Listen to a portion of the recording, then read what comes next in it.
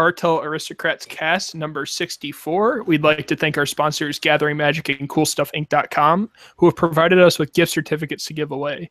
With free shipping on orders of $100 or more, a 25% buy list bonus, and their ever-popular customer rewards program, CoolStuffInc.com is a store for all of your Magic the Gathering needs. I'm joined this week by Travis Allen of Travis's Trusted Taxes. I'm sure he'd tell you some tax jokes, but I doubt listeners would appreciate it. I'm also joined by co-host Ed Wynn of Ed's Exotic Eateries. You kill him, he grills them. We're also joined by Jim Casali. This week we have special guest Morgan Wentworth, co-host of Quiet Speculation, content creator on YouTube. She's been writing about MTG Finance, really getting into it in the last couple of weeks for Quiet Speculation. You sort of want to talk about exactly what you're doing as far as finance content, Morgan? Yeah, I am kind of mostly on the current events of finance part with some practical advice thrown in. For example, one of my more recent articles going up was how to get a job using Magic at your local game store, and that's going to be part of a series. I'm very excited about it. And I'm sorry, I have a question. Is the article about how to get a job at the game store itself? Yes. I see.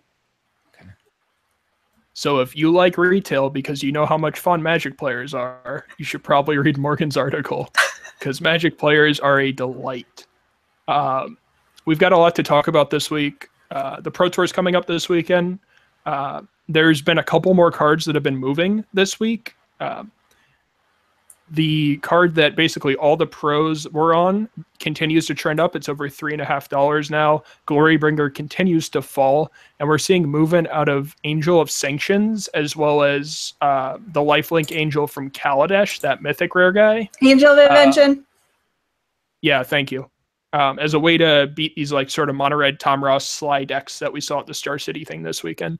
Have you guys noticed any price trends with the Pro Tour coming up this weekend, or by any results that happened this weekend even, that you think listeners should know about besides those? I just want to ask you a question. Where did you hear that Glorybringer was falling? It's the same $5 it's been for the past like a month and a half. So to clarify, buy list are falling on it. They're not going up. Ah, that is the difference. Okay. Yep. So I think it looks like some shops are starting to pay less on this. I know there's a lot of people that are going deep on this card, so buy list falling is probably even better for them. But are there any other cards you guys have seen from this weekend or anything online that you might think there could be an opportunity for or like to dump? So I did see that a blue-white God Pharaoh's gift deck won a Magic Online PPTQ or PTQ or something, whatever the type of tournament is. I don't know, big tournament. The deck is pretty cheap. It plays Angel of Invention, which is unfortunate because it's already getting expensive, but it plays God Pharaoh's Gift and Cataclysmic Gearhulk, which are very cheap. I'm not sure if this is a deck that's just going to get better with time, but it looks quite good and it looks quite fun. And it's very off the wallsy. So it's like very much like a Saffron Olive kind of deck. It will appeal to the people that like to do brews. I'm not sure if there's a lot to gain from this, but it's important to know if you see people looking for it, maybe that's a sign. So one of the issues with God Pharaoh's Gift, I have a lot of friends who are testing Standard right now, and a braid is still kind of a big deal. And a braid does a really good job of nerfing God Pharaoh's Gift along with some other graveyard hate that people are going to be running for zombies and stuff anyway.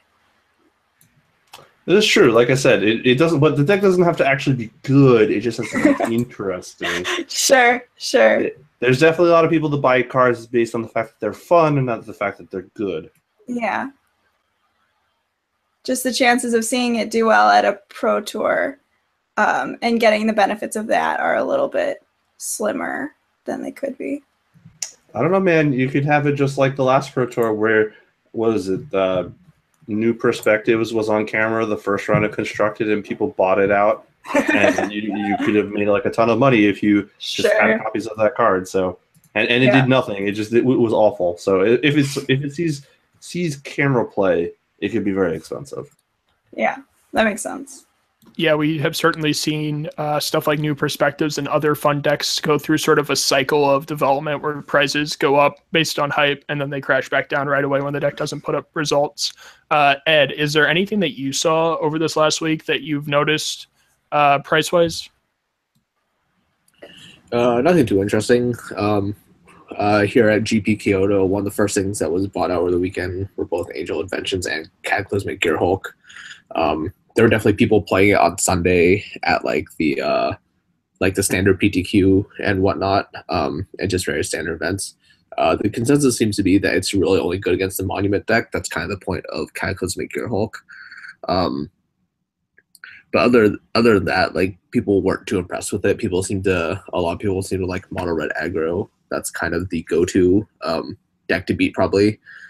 Other than that, people don't really seem to be brewing, so it's kind of a weird time for Standard. I think this is kind of the weird cycle where Standard is as big as it gets, and it matters for so little because once the rotation happens, you see a pretty big shakeup in the format. So even if something does phenomenally well, unless it's a card from Kaladesh onwards, you're probably not going to see that many huge price trends happening with the Pro Tour this week.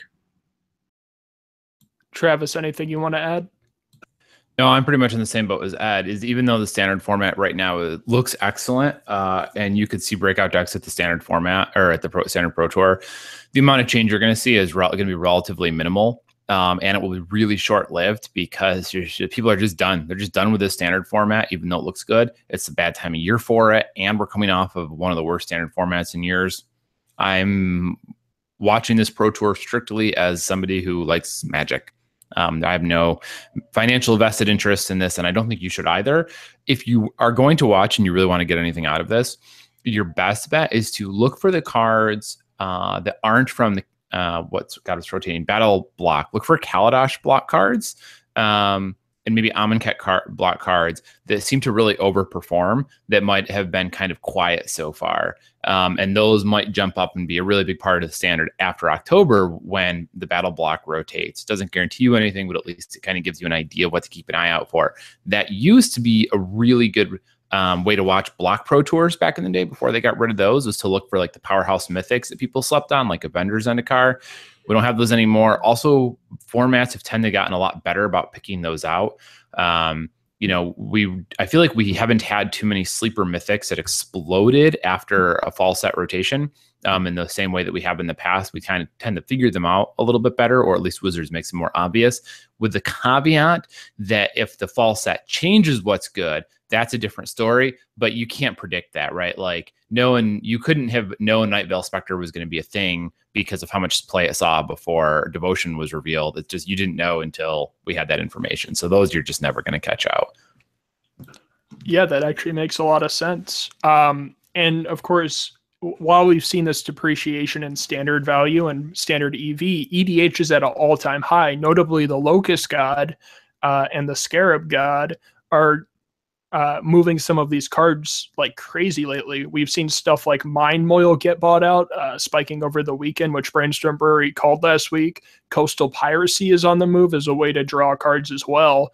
And as Jim pointed out, you could build a hate deck around the anti-Locust God starter pack with the -1/-1 curses and some other fun brews. It would certainly make for an enchanted evening. So with some of these new cards that have come out, what do you think some of these new price spikes are that are going to happen? We've seen Mystic Remora pop, for example, with Solemnity. Is that something where there might be more money to be made, or are people just fishing around for more specs at this point? I think we kind of saw this trend with a few other commanders. I think like once that commander is in place, Atraxa, stuff like that. Yeah, Atraxa, Label was kind of one. You kind of see a trend where the cards, like the more popular cards that are older, harder to find, that really push the power level of those decks, you definitely see kind of a surge in them. It's hard to say for sure. Like Locust God, like it's kind of new, but I think anyone who is willing to take a gamble and try and find like some of these more obscure cards that do fit very well in the archetype, like a lot of like milling type effects, looting type effects, most of those are very, very good. like Moyle. I think the card's bad, but again, it's both an issue of supply and scarcity that will naturally push it up. Again, even if it doesn't need to be the most powerful thing, people just need to be able to catch on to it, and you will probably continue to see some of these continue to go up. That being said, the Locust God might not be as ubiquitous as Atraxa was. It doesn't have kind of the same casual appeal of just like Planeswalkers, like doubling season type effects, but most of them are so cheap that if you're willing to gamble, it probably won't cost you very much to pick up like a bunch of copies of a card you want to spec on. I agree that there are some cards that definitely have gone up because of the Locust God, and the prices are just going to continue to go up because of the supply. I think that the time to pick them up is past more, because the Locust God's not going to sustain as much interest as a commander, as a commander like Atraxa. So like all of the innovation and people like picking up cards is going to die down a lot more now. Travis, any thoughts on this as like someone who could theoretically sit on a bunch of this stuff as an armchair speculator and then get out of it? Well, I think the boat is mostly sailed on the Locust God at this point, right? Like most of the best targets were already found out. It doesn't take long for people to figure all those out now. If you have them, sell them. I just listed some foil coastal piracies today, looking to flip those as quick as possible. But other than that, it's really cool. But there's a ton of more commanders right around the corner. We're going to see some every set, especially with Wizards paying so much attention to EDH lately. You can kind of see over the last several standard blocks, if you go back about 2 to 3 years and look back, you can really see this trend that they've pushed legendary creatures in standard sets to matter more in EDH for the most part, which means that there's always a cool new commander around the corner. You know, the Gitrog monster, Locust God, there were several more not that long ago, but they escape me at the moment. So the point being is that I don't think we're going to get very many commanders at all that live in the spotlight forever. They get less and less time to shine. The fact that Atraxa is still so popular is kind of mind-boggling, but it's because it's the most popular EDH general, basically, period, not just in a short time frame. So I guess the idea is if you have Locust God cards, dump them now. I think that the train is kind of left the station on those specs, but keep an eye out for the next legendary commander that people start going crazy for, because there will be money on that one.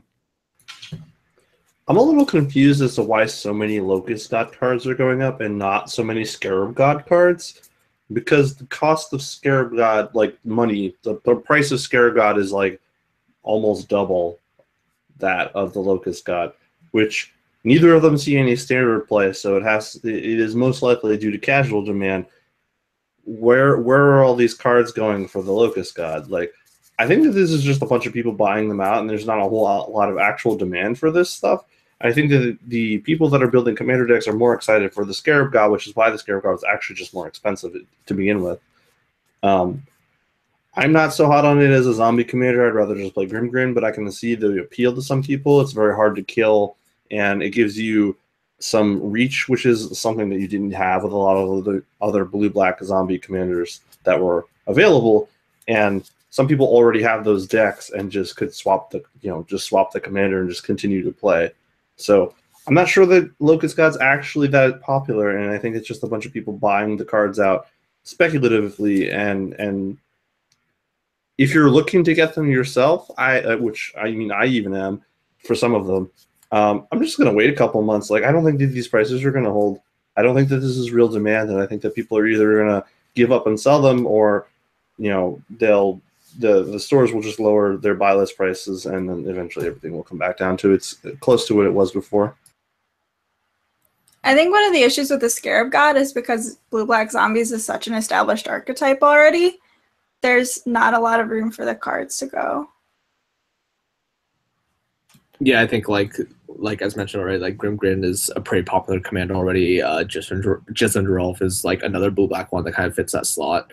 So most people who have the deck, like most of the pieces are already there.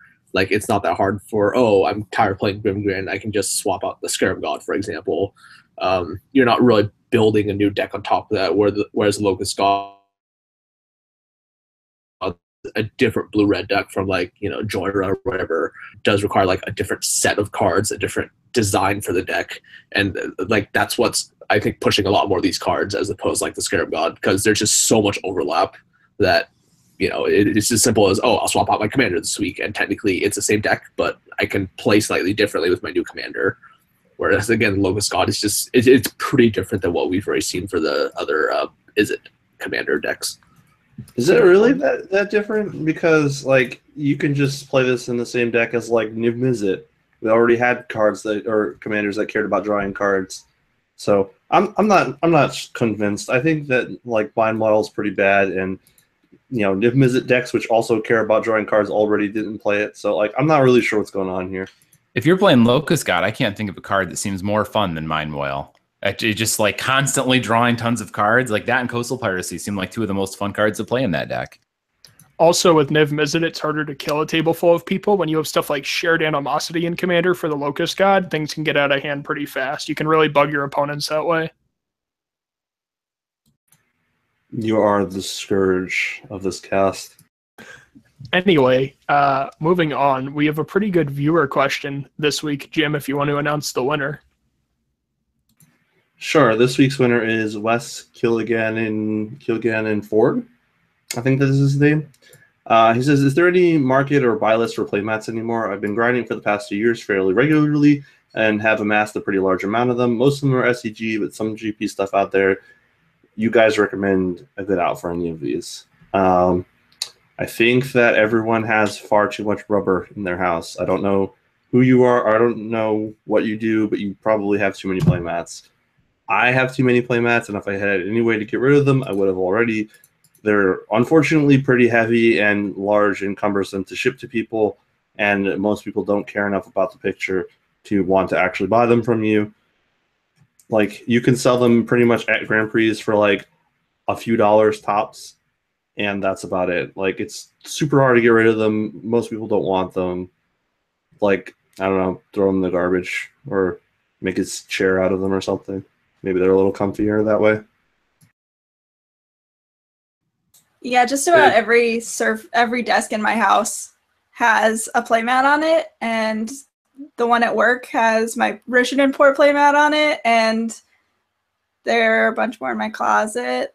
I did have a backpack of playmats at the last Grand Prix Minneapolis, and I'm pretty sure the person buying them from me was just doing it as an act of charity because I carried like 50 pounds worth of playmats to the GP. If you can ask your local game stores if they're looking to sell playmats, because sometimes it's nice to have an alternative to whatever run of art is on the current Ultra Pro playmats. But that's about it.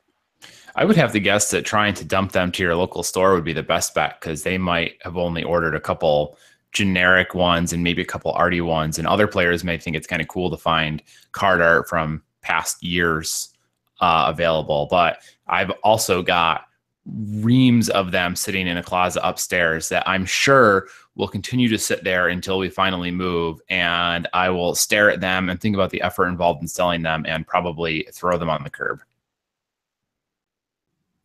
They're just giving away like far too many. Like, even like your average person, like if you only go to like 2 Grand Prix a year, that's like 2 more mats, and then who knows like what other mats. Like, it sounds like Wes he says there's a fair amount of SCG ones. I assume he plays like consistently on like the IQ circuit or like local SG opens or whatever.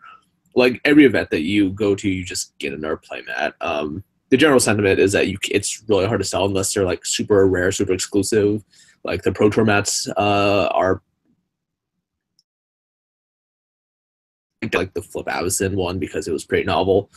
Other than that, everything else is pretty much a dime a dozen. Shipping them is a nightmare. The best way I found to ship them is to use the 930 count boxes. You can roll them up, put them inside, and then just put the shipping label on the outside. It's not the cheapest way to ship it, but if you really want to grind through the effort, like, that's really your best bet.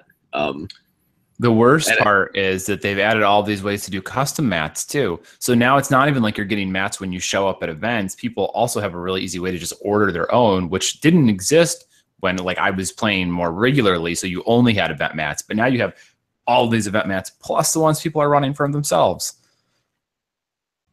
And on top of the artists wanting to just like print mats, like every artist has mats of their stuff for sale. So even if it's not already going to be a Grand Prix card, artists can just like print mats with Ultra Pro. And at every Grand Prix, you see artists like they have like, oh, these were my most recent like 10 cards. Here are all the play mats. So anything you want, you can feasibly get. That one is an example. Yeah, so I've found that these limited edition, like Grand Prix Vegas looking artwork ones that have like official sketches and they're numbered, these move very well. I actually had customers request for me to pick these up, and this is someone who hasn't received it yet. I agree with Travis here. I sell a lot of playmats that are used and a lot of used binders and stuff that isn't profitable to ship. Just put it on the shelf. Obviously, this isn't going to work for you if you don't have a shelf. You can always offer the shop like to do it on commission or something, where they'll sell it and like they keep a cut or something. That never hurts to ask. Things I've found that do move well are Grand Prix mats pre-2013. Stuff like the original Etched Champion art, some of the original Shadowmoor playmats. I can't keep those in stock because a lot of the players like have that sentimental value attached, and those arts haven't been reprinted or they're too unique back when Grand Prix are smaller or stuff like that. The other point I would make is Star City mats are everywhere.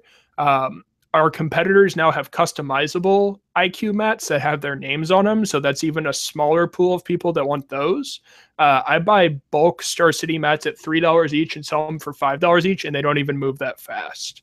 So that's like the budget option of like someone who wants a playmat with the shop's name on it with Star City's watermark on it. That's it's not very good money to be made. So if you've sold stuff like Ed has, you know, it's good that you've been there and done Matt, but I don't think it's a good idea to continue to pursue buying playmats unless they're at least 5 years old at this point. The real kicker here is that you shouldn't even be using mats with art on them. They're like they're not that interesting and they're distracting and hard to see at worst. You really just want a solid color mat. Is by far the best type of mat to play with, and were always my favorite. Yeah, but we all have different tastes. For example, I have a mat that has like every original sketch of all the iconic Magic arts on it that I personally bought for myself. Ugly and dumb. What? Ugly and dumb. Yeah. But everyone has their own taste, which is why you see some of these cringy playmats. For example, that Chandra and Liliana mat, the original one is at a shop right near us. And that is awkward as hell to see. And he doesn't bring it out at our shop, but you got to tell him to put it away at a different shop. Okay, I also want to say, because this is now relevant, because we brought up the Chandra and Liliana playmat, do not buy playmat art with art from Magic artists that is not printed by the artist, because it was made without a license, and it is like basically you downloaded that playmat art basically. So yeah, and also that one, it was never made into a playmat by Steve Argyle. When you started off that and you're like, now it's relevant, I thought you were going to say, don't play with those mats if you want a job at the game store. I mean, no, that's a different rant. I agree on everything you would say on that one. I did try and buy that one. What was it? Providence, the banned playmat that they never let out. My friend and I must have sent them like 30 emails over 2 years trying to get them to sell us that playmat, but they would not. I was so annoyed by that. I would never actually play with it, but I wanted to own it and be like, this is unique. Look how awful this is. You're one of those real creepy guys that shows up with scantily clad anime woman on their playmats. Travis, I have like zero respect for people that use those playmats. Yeah, so do I. I would never ever actually use it. It'd just be like, look at this awful thing that I managed to get a hold of. I have a suggestion. This is something that I personally have done. If you see somebody with a cringy anime girl playmat or anime guy playmat or cringy playmat at all, hand them one of your playmats. Bring 5 of them and let them pick one. I've literally done that where it's like, hey, can you put that away? I'll give you one that you can pick out. It's a public service and you get rid of playmats that way. You can do that. You can carry extra decks and be like, those anime sleeves are awful and offensive. Here, take a different deck in plain sleeves. And then it's just 60 basic lands. And if you really want the guy to not play with the playmat, showed up dressed up like whatever character is on his mat for the next one. That'll guarantee that he never ever uses it again. I don't actually advise doing that, by the way. But I have zero tolerance for people that use those type of mats. But thank you for asking us that question, Wes. You can message us on Facebook at Cartel Aristocrats or on Twitter at Cartel_Finance to claim your gift card. And Jim, where can people win a $25 Cool Stuff Inc. gift card next week? Same place you can win it every week, Pinky, on Gathering Magic. Thank you, Brain. I'm sorry, I'm just going to poke in because I saw something Jim mentioned. When I say banned, I don't mean that like you can't use it at stores. I mean, it was announced as the playmat for an event, and then due to the backlash, the GP organizer pulled it. So it was never released. That's what I mean when I say banned. Yeah, I understand what you mean. I just didn't realize that they had pulled it before it got released. Now we know what to get Travis for his birthday. I can't imagine anyone has that, like other than the guys who ran it, like maybe a couple store employees, because I looked, I couldn't find them anywhere. Yeah. We have a pretty good question I want to touch on before we move on from George M. on Facebook.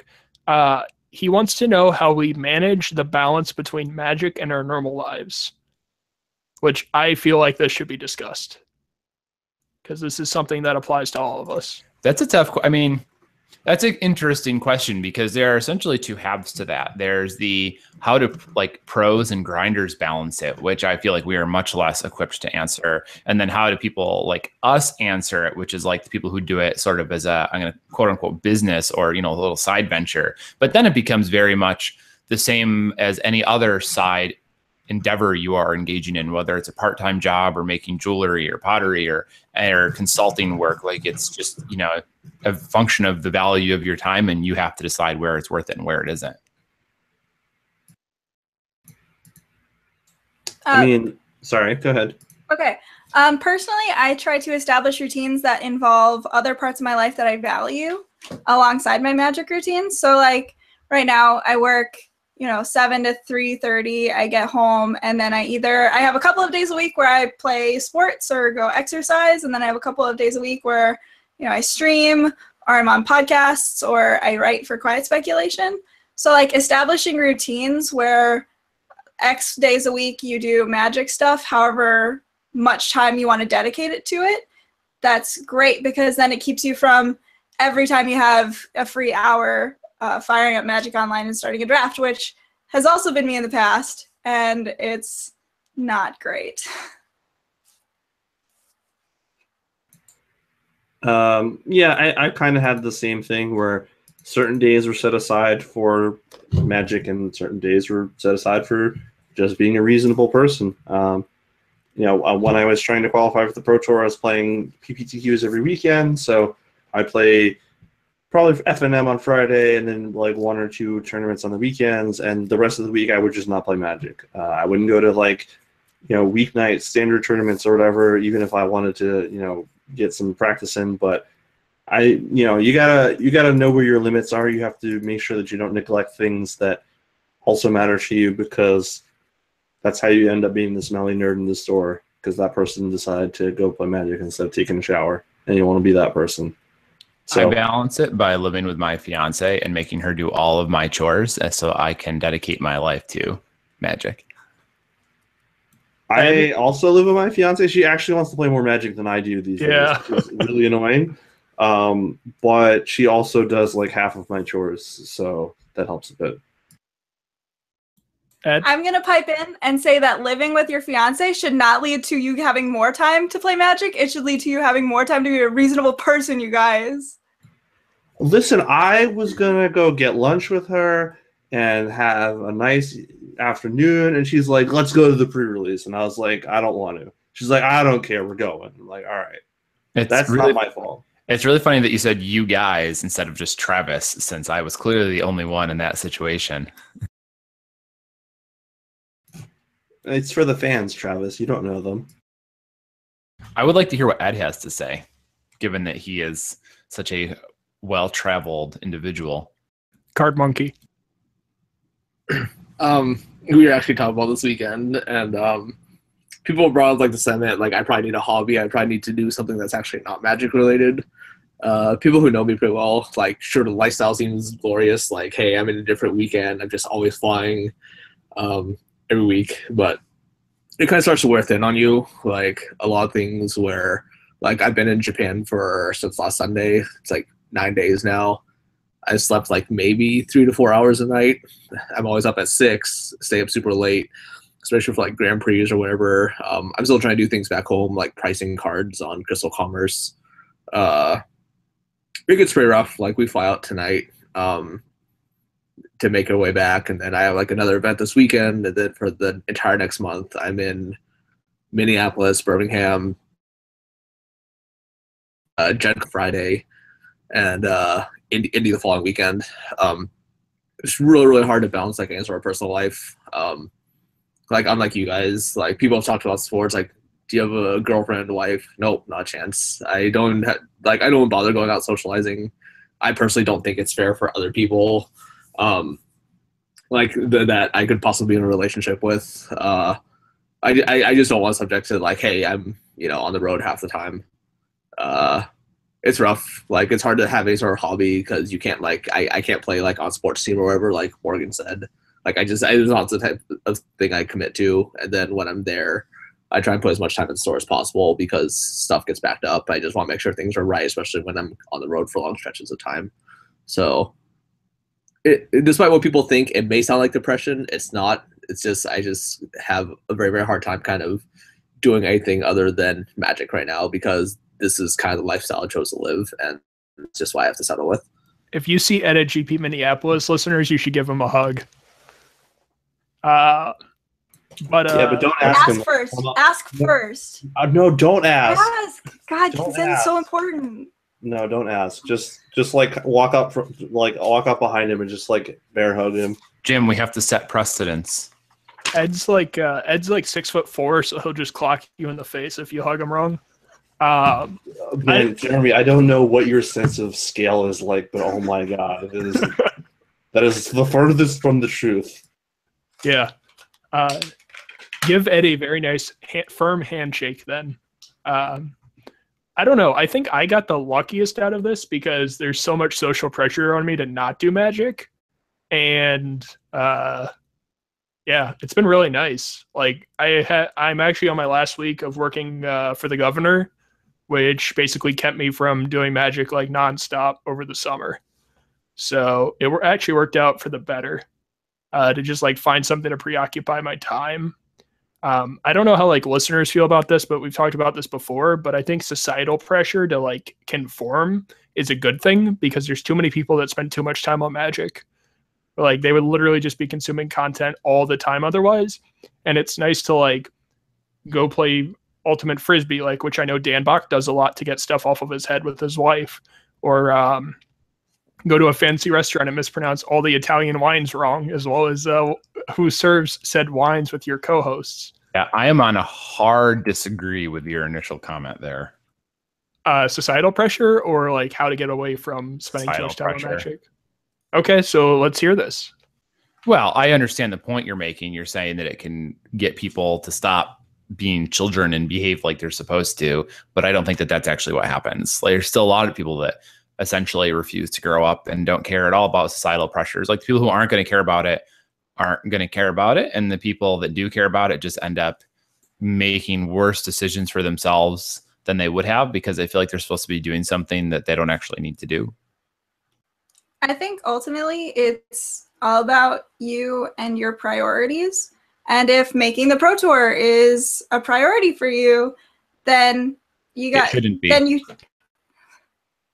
Then you should put in the work. So if it's something that you want, you should be able to put in the work for it. But you have to understand that if you're like aiming for the Pro Tour, you can't just, play Friday Night Magic once a week. You have to go to all these other tournaments and maybe like practice your deck once a week with your friends.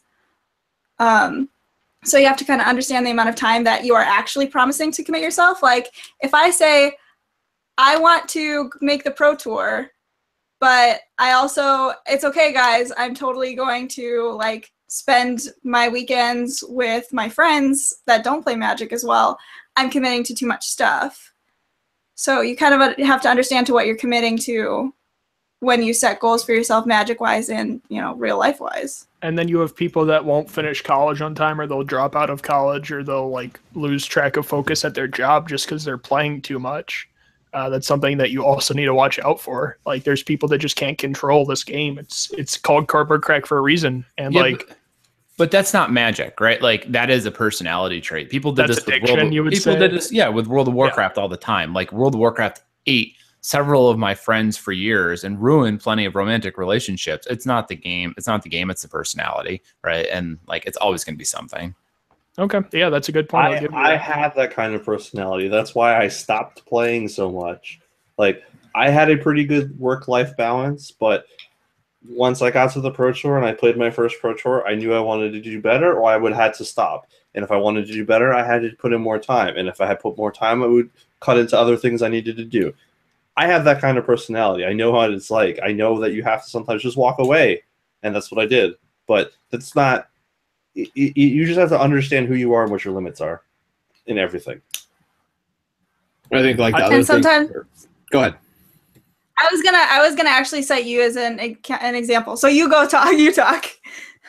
No, go ahead. I kind of lost my train of thought. And sometimes you're like Ed, who seems to know exactly what you are like going for. Otherwise, I was thinking about this. I'm like, you have such a crazy schedule. There's no way that you came to the schedule in any way other than like crazy dedicating yourself to what you're doing. And like, if that's what you want to do, I'm not going to say you shouldn't do it because it's related to Magic.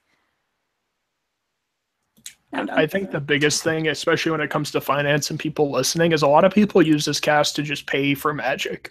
And the people that try to take it a step further will make less than a minimum wage unless they're in the top 1%. And then they have to go to all the Grand Prix and like do all that sort of stuff. The people that are in between, like the F&M grinders, as far as MTG finance goes, and the people that are grinding every weekend, the ROI just isn't worth it. You have to look at it like a hobby and not necessarily a job. And I think too many people are looking at it like a job. Now, you can use some of these skills and you can have great stories, such as like hanging in the lounge with Christopher Rush or having drinks with artists at Minneapolis because Mike knows everybody. Like, you have to strike some sort of balance. And yeah, you'll get stories out of it, but you need to look at the long term rather than the short term. But yeah, like Morgan, you had a good point in the article you wrote about how you can transition these skills into landing a job. But this shouldn't be the end all be all. In the end, I don't think. Yeah, I agree. That article is meant to lead into another article that has yet to be written about how you can get a job in the real world. Well, just like Travis, it appears we are writing your articles for you. Let's move on if you guys want to. Now that we've had this nice little heart-to-heart, I guess you could say, Ed, is there anything else you wanted to add to that before we move on? One sec. Ramble for a bit longer. Someone needs a room key. 1 sec. Classic Ed, always running around. Okay, so how many hours do you guys think you spend a week on Magic? I'm taking the 5th. I don't go to tournaments and I don't play F&M, but I play weekly EDH with my coworkers. So between reading about it and playing it, probably like 8 to 10 hours. That's hard. I generally don't play on any given week. I play like once every couple of weeks at most. But if you add up all the time that I'm writing, recording, or thinking, it's probably over 10. I mean, we do this. This takes up like an hour and a half. And then I've got Fast Finance, which is usually like 2 hours. So it's like 3.5 already. And then you figure at least an hour for my articles every week. So I'm like almost 5 hours just on content production. And that doesn't count all the time that I have to spend thinking about it and researching picks and shipping orders and all that type of crap. Yeah, actually, I forgot. I do content work. So that probably is like another couple hours a week. So I'm probably up to like 12 to 15 at this point. Yeah, although I try to double dip as much as possible. Like right now I'm flipping through my EDH binder, checking for stuff that I have for decks I want to build type of thing. Like I try and slot it in while I'm doing other things as well. Yeah.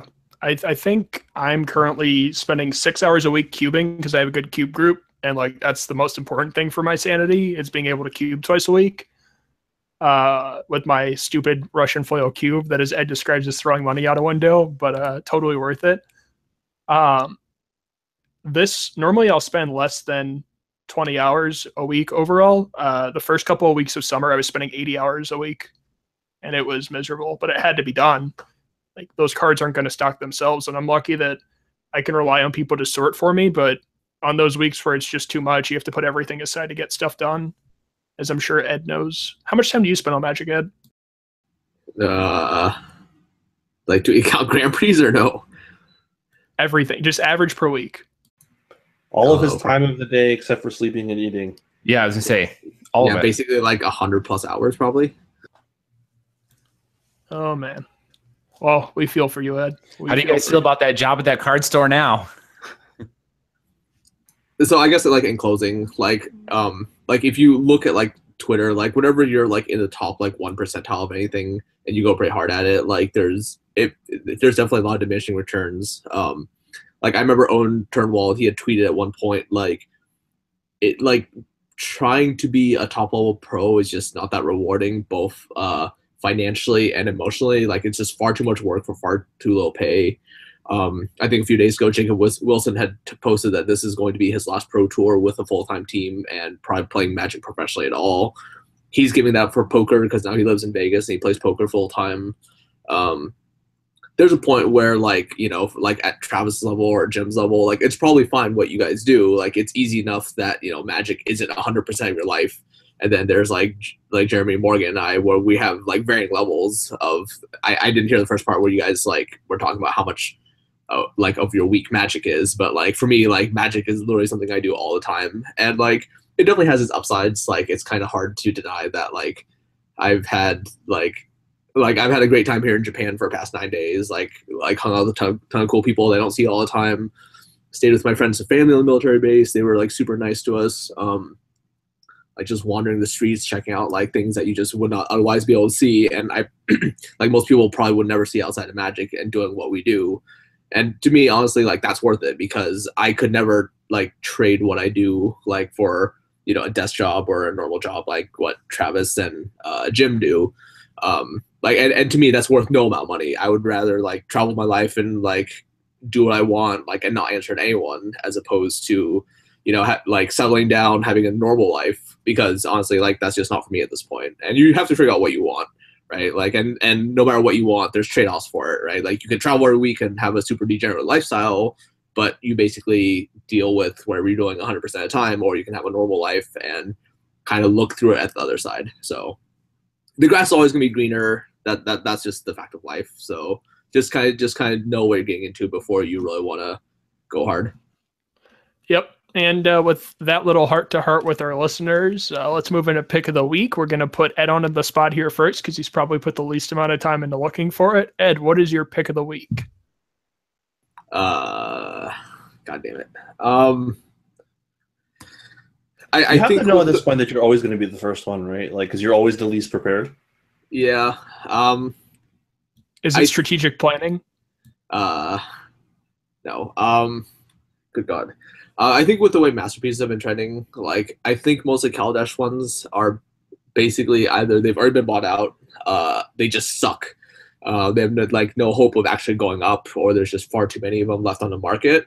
I think we're not long off from starting to look at invocations and seeing which invocations kind of meet that criteria. Amonkhet and Our Devastation both on their timing being the spring sets versus the fall sets. There's less of it opened, and two, like both those sets were like much lower on the power level and much less popular than Kaladesh block. There's just far fewer of invocations out there. I'm not sure what I would like to target. I know a few weeks ago I had mentioned Consecrated Sphinx as being my target of choice. I think this week I would start looking at something that's kind of in a similar vein. The ubiquitous casual ones do kind of well. Some of them that are kind of cheap would be like Attrition. We had kind of talked about No Mercy as being like one of the more popular ones to spec on when Our Devastation came out. Like I think I like Attrition. It's pretty low. It's like $18 to $20. If you look on EDH Rec, Attrition is pretty high up there in terms of how popular it is in black-based EDH decks. I think there may be a time, it probably is a little, probably like a few months out from that, but there will be a time when invocations kind of go through the same level of buyouts that masterpieces do. So if you want to get ahead of the curve, invocations are probably close to getting as low as they're ever going to get. So I'll go with Masterpiece Attrition for my week because I literally don't have anything else. Jim. So I've been looking at some tribal cards and talking to Jason Alt about some of the things that could go up and could be included and might not be included. There's a lot of bulk rares that I think will be, or close to bulk rares, that are probably pretty reasonable cards to pick up. Even if they get reprinted, they're bulk to begin with, so they're really not likely to go down very much. So my pick this week is going to be Stoneforge Masterwork, which is a rare from Oath of the Gatewatch. It's about to rotate, so people don't want it anymore. And it's just a tribal equipment. So if we get cats that care about equipment and just other tribes just are going to enjoy this. And it's close to bulk. You get them for like 40 cents on TCG Player. It's not quite bulk, but like it can't really go lower than that. Make it my turn. I'm going to go.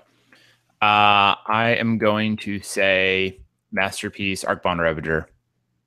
There's like 15 copies left. You can get it at like 75 or 80. You will not be getting it at that price next week. And I'm not even going to buy any. I'm just telling you, that's the next one. Have you recorded Fast Finance yet this week? Is that why? No. I think James meant, no, I don't think it was mentioned on that. We just released a new episode today, but no, it was not on. But it did come up like in our conversations at Toronto. And then I looked at it today. I was like, oh, yep, probably. Morgan? I'm going to go with Earthshaker Kenra, which I had pegged as something that could be going up when we were talking about Hour of Devastation pre-release. And I think that now that it's found a deck that, can slot it into it, it's $1. So it's fine. But it could have that Abbot of Carol Keep effect where it was $1 and then it went up to like $8 in an hour. I think that one is actually also pretty good. I'm gonna double up and agree with you there. Mono red decks, if they're good, the like small aggressive creatures usually go up a couple more dollars. So we'll see. I really like Jim's pick, actually. We pulled 2 EDH cat decks yesterday in anticipation for the cat commanders coming out later this year, and they both wanted copies of that card. So casual demand is strong. You called them cat commanders and not catmanders? I'm sorry. Which card was it? I'm sorry that I had a awful pun there, Jim. For real, I'll make it up to you next time. Next time, you just better meow over and I'll do it. Yeah. Stoneforge Masterwork, Travis. Oh, right. So that's definitely something to keep your eyes on. And I also like Morgan's pick here as well. I think those are both pretty good picks. Let's see if you can play Guess the Card. This card's from Champions of Kamigawa, and it's an artifact as well. That which was taken. It's Conda's Banner. No, you were close. It's General's Kabuto. Oh, close. I think that we're starting to see Bylus creep up on this card, and if it doesn't get reprinted in Commander 2017, I think this is a slam dunk to hit to at least double. So that's just something I want to keep my eyes on or trade for every copy that I can because it's already pretty old. There's not that many copies out there. So it's just something to watch. But yeah, it's just another good casual card. Where can people find you guys? I know that Jim has recently added another slot on his resume as well as Morgan, since everyone's basically writing for the same site now besides Travis. Who wants to start? I can start. All right. Go ahead. You can find me on Twitter at MTGValkyrie. You can find my writing on the insider side of Quiet Speculation. You can hear me on the Quiet Speculation podcast every week. And you can find me on my stream, twitch.tv/Mind of Mirrodin or youtube.com/MTGValkyrie channel. I think I'm recording tomorrow. I'm streaming tomorrow, Tuesday. I am Travis. Don't I go before you? I don't remember. Oh, I thought you already talked. Yeah, go ahead. No. Yeah, you messed up. Get it. All right. My name is Jim Casal. You can find me on Twitter at PHROST_. You can find me every other week on Gathering Magic and every week at Quiet Speculation. I am Travis Allen. I'm on Twitter at WizardBumpin, BUMPIN. Right every Monday for MTG Price. I do the MTG Fast Finance podcast. And if you like playing Magic, check out Scry.land. Find Magic in your area. I'm Edwin13 on Twitter. You guys can see me around the world, wherever I may be, airports, hotels, convention centers. I can show you the world. We're gonna have to have a karaoke track, CD. What is it called? Album? A karaoke album of Jeremy just poorly singing songs. We really should have gone out to karaoke in Vegas. That would have been a good night. No, it would not have been. It would have been a fantastic night. You have no fun. Travis would have been upset, and everyone else would have had a lot of fun. Travis, we would have gotten on that party bus. We would have gone straight to karaoke after some horrible songs in the car. It would have been perfect. Mm. Ed, did you finish where people can find you?